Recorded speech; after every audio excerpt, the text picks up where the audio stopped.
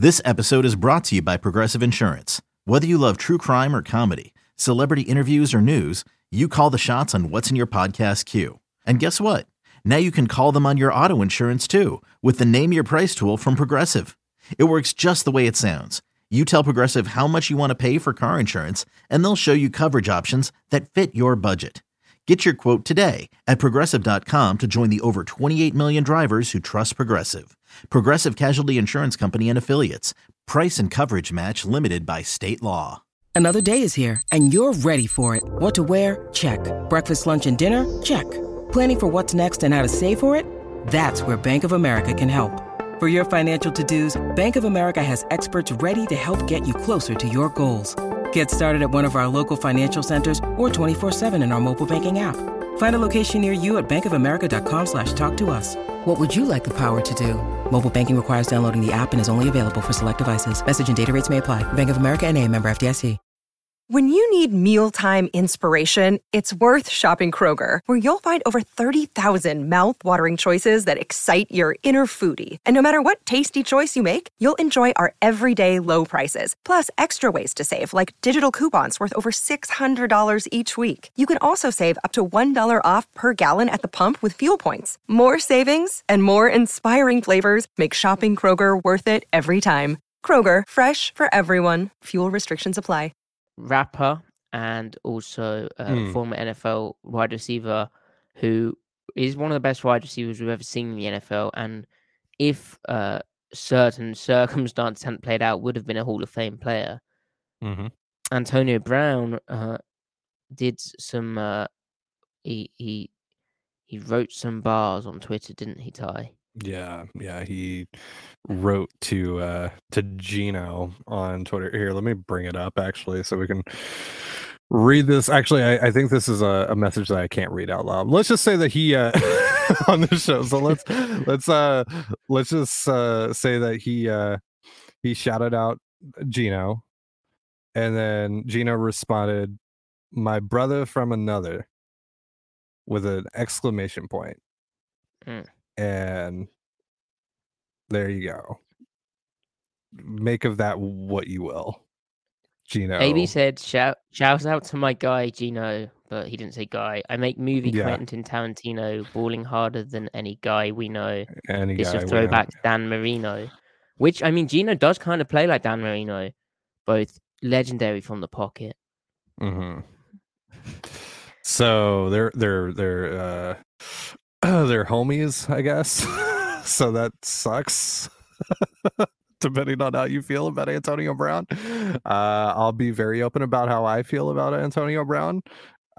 He currently has a picture of Kyrie Irving as his there you go. That perfectly encapsulates how I feel about Antonio Brown at the moment. But without getting too far down that rabbit hole, I thought we would talk a little bit about Antonio Brown as a Seahawk, because that's obviously going to come up. This has already come up with Gino and AB talking to one another. Cool. Yeah. So Cesar Castillo in the chat making me laugh there. Also, I don't know if you saw Cable Thanos, Josh Cashman's response to Gino. It's pretty great. There's a meme underneath Gino's reply from a good buddy Josh. So Antonio Brown as a player, and obviously to play football you have to be present. Yep. And obviously out of trouble.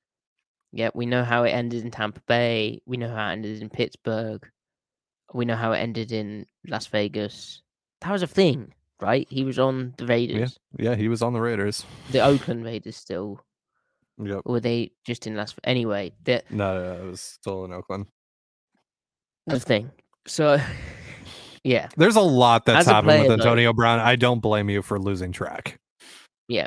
But as a player, he is a great player. Like I said, future Hall of Fame player. Coming into the offense, he could basically complement Tyler Lockett, Cerruti. He'd be an unbelievable addition.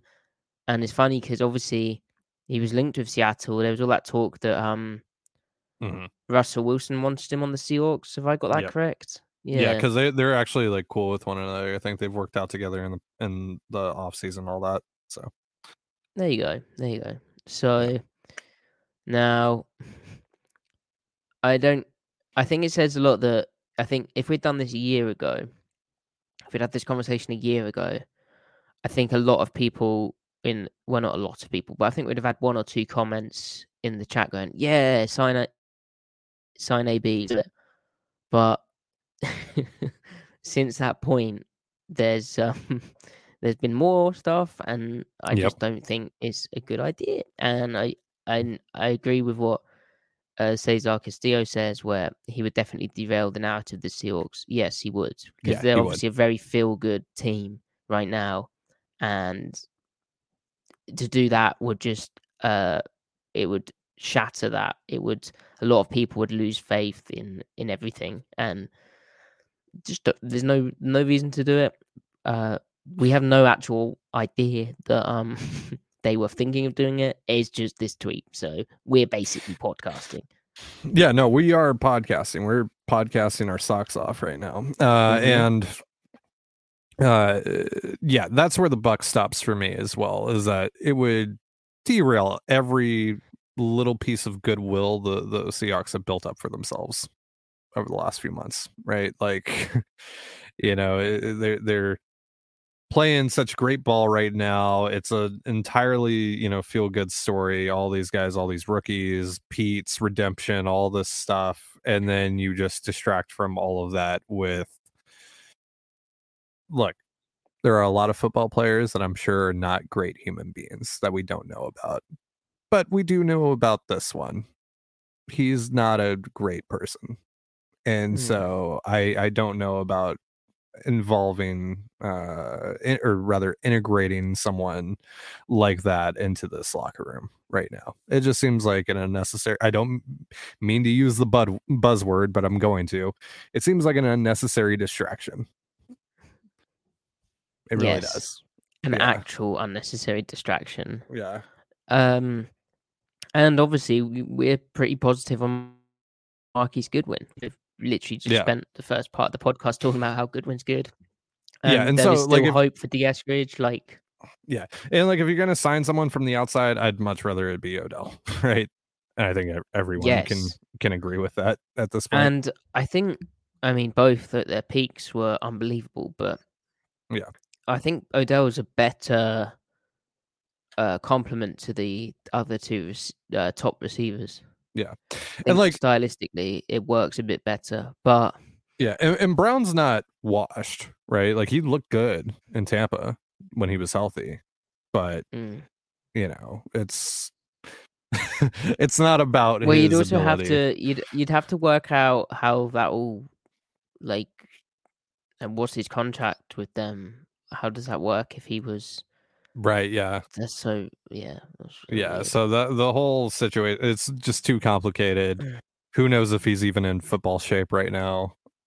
Like there's so much stuff that goes. He's rapping now. As his tweet shows, he's a hip hop maestro.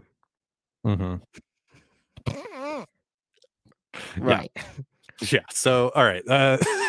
Enough of that. But we did want to acknowledge that because seeing Gino refer to that person as his brother was, I'll just say it, concerning. Little concerning. Didn't appreciate seeing that on my timeline last night. Not well, not we all. It's obviously we don't know the whole story, but we all have we all know complicated people, but yes, it was a bit weird. But then also sports stars, they're very fun on the field, but we don't know them. We don't know what goes on in their lives. It's the weird thing with sports fandom and all that kind of stuff. So yeah.